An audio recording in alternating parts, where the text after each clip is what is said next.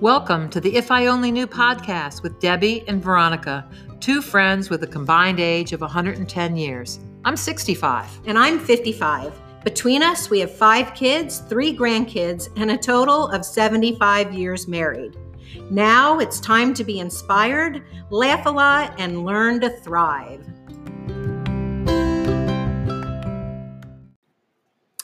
Good Monday morning, everybody. I'm here with my friend Debbie. Hello. We are very excited to be joining with you today, and we are going to continue our conversations on friendship. Today, we're going to talk about making friends and overcoming loneliness. And this is going to be a 2-parter. So at the end of this one, we'll let you know that next week we're going to be continuing on with this conversation. Yeah, and interesting, it was this morning we were working on putting this together.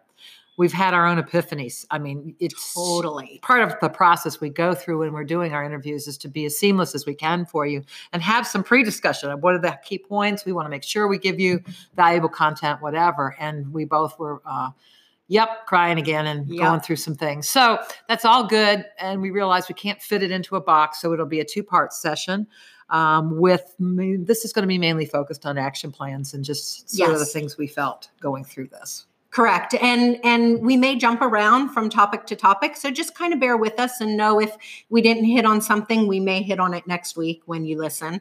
So, but we're really excited to really delve into some of these topics because really, Debbie, the pre-talk that we have is like a little therapy session. Therapy. This is an understatement. I know. That was good. It is. It's very good. And we hope that it helps you as much as it helps us. But hey, if it's only helping us, tell us that too. That's right. Exactly. But yeah, so let's dive right into here. So one of the first things that we came up with in discussing loneliness in a little more depth is that it's a feeling, but it's part of being a normal human being, right? Right. Well, we knew that from the statistics that we had quoted very first thing, last week, I guess it was. And, but it really is. It's part of many people are lonely. Many people are lonely. Yeah. And one of the things Debbie and I realized in having the discussion was that loneliness to each of us looks a little bit different, and it may for you too. So it's not a one-size-fits-all type of thing. So Debbie, why don't you tell us for you, what does loneliness look like? Okay. To me, I would tell you that my loneliness comes out of, I don't mind being alone, to be honest. Mm-hmm. I am alone a lot. I have been in my work, and I'm an only child. So I think I probably have a good sense of loneliness. But I think what happens is that I find, and when I'm lonely, I'm just seeking somebody to talk to or people to be with that make me feel valued, make me feel good. When I'm lonely, I'm sad, but it's not like profound sadness. It's like I'm missing something. I'm really missing something. And I know that. Sometimes I do that on purpose because I have something to do and I'm stuck in my studio and I'm working and I'm by myself. So, I listen to things to feel like I'm having a party, but I am alone a lot. So, well, and when I think about the word loneliness, I think of this like dark, cavernous, empty place. Okay. Right. And so I don't know that because that's my definition for loneliness, I don't know that I would describe myself as someone who feels lonely very often. I'm also around people a lot. I think for me, the words that I would use to describe is that I feel unappreciated and unvalued at times in my relationships. Bingo. I think that's really the piece because I was just thinking my grandchildren are such a great source of joy and we see them a lot. So I'm not lonely, really. I get them and I have my family. Right. So it's a different feeling. It's kind of interesting as we were doing this. Let's describe it a little bit from our own perspective. And maybe you'll see yourself in either one or part of that. Right. It's just seeking value, I think. Yeah. And I think just for yourself, understanding yourself and who you are and what feeds you, what gives you joy, but also knowing what different circumstances, how that makes you feel. Right. And I think that's important to know. That's that self-awareness that we're really hoping to delve into and help ourselves and help all of you amazingly strong, beautiful women understand about yourselves as well. Exactly. So, Debbie, do you believe there's a difference between loneliness and depression? Oh, definitely. Having been someone that has had sometimes loneliness, but also has had profound metabolic depression in my past, that it's a really different feeling. You know, sometimes situations might make you feel sad. Okay, well, that's sad and that's a situation. But when you are profoundly sad a lot of the time, aren't seeking other activities, hiding basically, almost like you don't.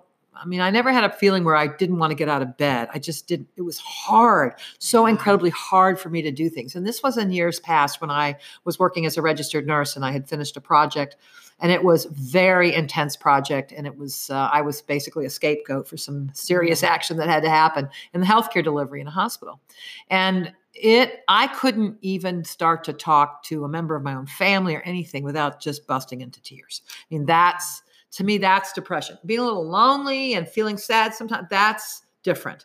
The other piece to it is with depression, you are so embarrassed because here I am, I have family and friends, and I have a good life. I have a wonderful life. And even back then when I was working, I had a wonderful profession, great opportunities, but how could I be depressed? I mean, really, and you feel so shameful about it. Yes. Like I'm not supposed to. And people look at you like, well, how could you even be depressed? Well, you even mentioned that someone said that to you. Yes. Like you have all these good things around you. And it's like, that. I can't explain it other than that all those good things are around you, but you can't help physically feeling that way, but so incredibly shameful for feeling that way because of what you're, the difference that, that's there. So, and doesn't depression also, like severe clinical depression, you're in a place of hopelessness? It can be. Yeah. You're not sure which step to take. Yeah. And, to be honest, when I was given that, I had to even be able to function. I couldn't even function back then. You can't just cry all day long. And so I was put on medication. And, these medications are not a picnic. Some, like the first one, I gained 15, 20 pounds, but I stopped crying. The next was, then I had to get off of that and went on to another that had distorted my visual acuity. So I was constantly, I remember at the hospital, constantly banging into parking. When I went to go put my parking pass in, I was always banging my car into the parking pass before I could get the thing out. I'm like, okay, this can't last. And I think I did have somebody to talk with. We had an EAP program, so I was actually able to get support. Getting therapy to just try to get through what are some of your feelings. And half the time it's truly distorted vision that is created by either your hormones or a metabolic dysfunction at the time. And it can start out as a real situation, but then something happens to the chemicals in the brain, right? Yes. That causes it. You can't just get over it. So one of the really important things that we just wanted to say is if you're feeling that way, like you just can't get over it, please go get help. Right. Don't live that way. Don't think that it's normal. Go talk to someone, talk to a professional, talk to your pastor, talk to somebody. Start with a friend, but talk to somebody about it and begin the process of healing, because you don't have to live in that state forever. No. And I think, the benefit of having lived through this is that, at the time I was like, oh, I don't want to take these medications. Oh no, I'm not going to take the medications. I'm going to solo this and I'm going to power through it. Sometimes you just can't. Right. But that doesn't mean that's not that you're weakness. stuck. No, it's not. A, it's not a weakness. Right. And B, I don't live on medication at all now. Mm-hmm. I have situational, sometimes depression. There's nothing like it. Sometimes hormones when I'm completely off. Mm-hmm. I may feel it, but I'm lucky that I know the difference and I'm able to do different foods, different, exercise, all of those things. It's nothing to be shameful about. It's nothing to be afraid of. It is all about getting help. Yes. And getting the right kind of help. Correct. And So not that's be scared about doing what they want correct. That's our little PSA for you guys, our public service announcement. Yes. Please make sure if you think you're struggling with depression, please go get help. So let's go back to talking a little more about loneliness. Yes. So what are some things that that we can do to overcome loneliness in our lives? First thing is your self-talk. So I always think we have the good and the bad, and the inner critic. The person who always tells us, no, you're not good enough to do this, or yes, you could do that, or you should have, or you shouldn't have. When it comes to loneliness, sometimes that critic will jump in there and say, maybe you weren't just as good of a friend. You probably should have called them more. Maybe you should stop by. Maybe you should communicate by phone, not just text. All the things. And before you know it, you have a critic list that's a mile long, and you don't do anything. Totally. So being an introvert personally, my critical self-talk keeps me even more isolated sometimes and makes me not want to go be a part of things because all I hear is that critical voice, and it's almost like I feel like I'm wearing this big sign over my head with all my thoughts. And honestly, sometimes our thoughts do become our actions. And so when I'm feeling extremely insecure or, not totally myself, or I'm not happy with myself or whatever it may be, I will keep myself from actually going out, and it perpetuates that whole feeling of rejection or loneliness. And so you really need to get past that negative self-talk. Yeah, be aware. And when it's happening, you just have, I sometimes will visualize a happy Debbie. Okay, here's the grumpy Debbie. I love that. And here's the happy Debbie. Okay, the grumpy Debbie's really on full force, some days. And at one point I have to stop and say, okay, stop. These thoughts are ridiculous. Yes. Okay, you're creating distortion here. So get to the happy Debbie. What's happy Debbie look like? And if you don't want to know what happy Debbie looks like, but no, it's you have to do a happy version of yourself, whether you call it that person or whether you have something, music. Sometimes I have music songs that change it for me. That's an action to take that then stops that action of negative self-talk. Right. And just realizing that people don't probably judge you as harshly as you judge yourself, right? I agree.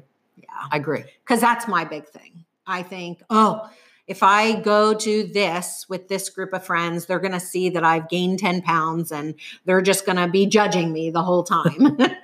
Right. No, I agree. So I'm self-conscious and then I'm quiet and It's a cycle. It's a vicious cycle that you have to break. It's a vicious cycle. Yep. So we need to stop that stupid self-talk and really begin to understand who we are and how amazing we are and just move in that joyful part of ourselves. Right. Yeah. Right. Very good. Another strategy is you got to think about being a little brave. You got to kind of put yourself out there a little bit. And ways that you can do that is, number one, look at your current friendships and where you might feel, okay, that friendship's good. Maybe that one's better than the other one, whatever. Look at maybe some of the weakest ones that you have. And why are they weak? Is it a part of communication that you've not reached out or whatever? And I find that happens over time. Sometimes we get busy with our lives, our families, and what was once a strong friendship in some ways can weaken. And then I feel lonely because I haven't seen that person. So I got to get myself out of there. You got to get you out of your own head. You got to be a little brave and say, what about calling them and say, hey, I've really not been the best lately. This is why. I just communicate honestly and say, please forgive me if that's, made you feel bad. I don't want you to feel that way. And let's, I'm looking forward to reconnecting. Let's do that. So strengthening a weak friendship. Yeah. You have to break through that awkward feeling that you might feel when you haven't been in contact with someone for a while, or maybe the last conversation you had with them, you didn't feel great about. And so you've neglected contacting them again. And it can feel really awkward to reach out again. And so you just want to go ahead and be brave. I love how you put that. It's just, you got to be brave and you just got to go ahead and put yourself out there and and strengthen those friendships again. Exactly. Or you start new ones. I mean, you would say, Absolutely. I mean, it's not always easy, but starting new ones, I think you'd be surprised. Some of the great things that can happen. Yeah. And then you can even commingle some of that group or share whatever. But it's not as hard as it seems sometimes, Very true. What about supporting your network, your group of friends, your tribe, whatever word you want to use? Nurturing them as being able to be vulnerable to me. Telling them, you know what, I'm just not myself, or I've got this on my plate. I mean, everybody goes through that. And not that friendships just have to be an unloading of what's not good, but let's talk about what could be, plan something different. How can we nurture our friendships? I know in my tribe, a lot of people, we like to go on trips. So before you know it, after I see a group of my friends, like recently, we have 2 or 3 trips planned. That's awesome. A girls trip, which is, a cool thing to be able to do. So very cool. Do you follow through? Most times, yes, because there's always a ringleader in the group that is 1 or 2 that happen to be the major planners for travel and action. They never fail to put together amazing gatherings for a group of friends. That would not be me. No, I'm not. I hate planning trips. Yeah, I'm not so good. Yeah, not so good at it. Cool. What about comparison? Well, everybody says it's a thief of joy. And anytime I start to feel like I'm comparing somebody, that thief of joy, it really does. It makes you focus on how you're so different. Oh, that person's always so skinny and they always look this way. And they work out every day. And they're perfect. They're wealthy. And I'm not perfect. Yeah. And before you know it, you've created, and it's such false. Yeah, evidence appearing real is the word. Well, people say, and most of the time, I like to call it our Instagram image. Yes. I think when we compare ourselves to somebody else, we're comparing ourselves to their Instagram image. And I don't mean that they're on Instagram and putting themselves out there, but it's that image that we make up in our minds about that person and how perfect their life must be and how unperfect our life is, because we know the truth about our lives, right? Right. And so we compare ourselves to that perfect Instagram image. Agreed. And, typically for women, it's a lot of physical attractiveness and how we look and all that. And it's interesting, and one action is to try not to feel separate. I mean, do this comparison, of course. But how do you do that? For me, oftentimes it's quotes. I will say something that's bothering me, and I will go search it in the morning for a quote. Interesting. I'd like to share with you something that a really good friend sent me last week. I thought really hit home. The quote says, "I had a moment the other day that really changed my perspective on how I view my physical appearance. I was thinking no one has ever impacted me by being beautiful or having a perfect body. It might get my initial attention or even be inspiring, but it's never been the reason I remembered them. I'm impacted by people for their kindness, their loyalty, their patience, their generosity, their vulnerability. I've never said she changed my life because she was pretty and skinny. We spend so much time worrying about the thing that means the least to people." Now, I have that. She sent that to me. Okay, I had a little cry. Then I put it in my file to keep and that's something you may do. Absolutely. That is powerful. That is so, because it is the truth. Yes. And this is something Debbie and I talked about. I am the type of person that if I am not feeling my best, if I don't feel like I look my best, yes, I might be a little vain. I think I might be a little vain. You might be. I might be. That's okay. I'm in the beauty industry. You are, right. Exactly. I have a really hard time being social. I have to go to work. Like, that's not an option.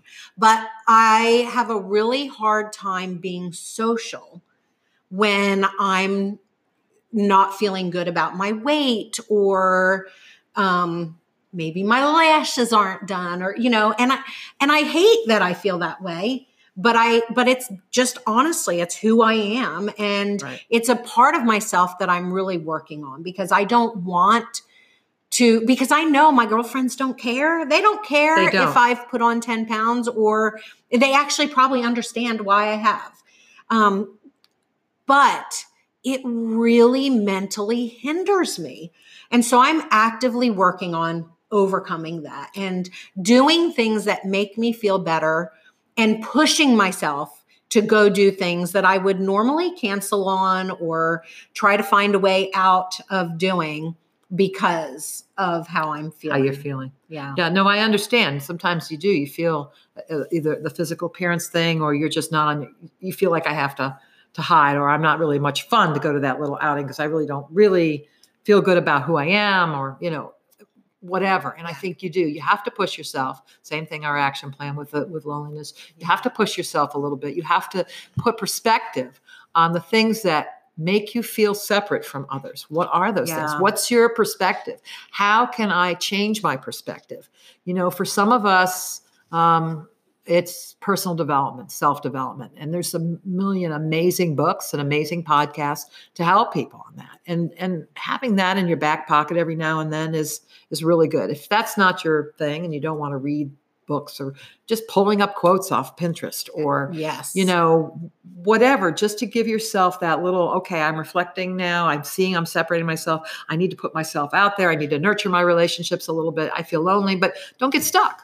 That's right. Don't be a victim. Oh, we forgot the victim thing. Remember we mentioned that before. Yes, being a victim is one of the biggest things. Will make you feel separate and lonely and just not like you're a part of something. Well, you attract how you think. That is and how so you feel. True. That is so true. If you feel lonely and want to continue to feel lonely, and you don't take actions to not feel lonely, you will continue to attract more loneliness. And being around someone who's a victim all the time. Now, listen, we all go through periods of time where something really difficult happens to us and we really are absolutely a victim. Yes.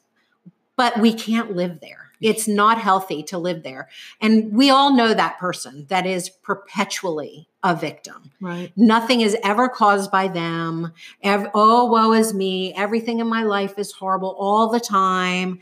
It is difficult to be around that kind of person all the time. It is. And it's very draining. It is very draining, but sometimes it's a challenge to us. Yes. Those of us that are nurturers. Yeah. It's a challenge to say, how can I help? Right. How can I share what I'm learning, what I'm hearing, what I'm seeing?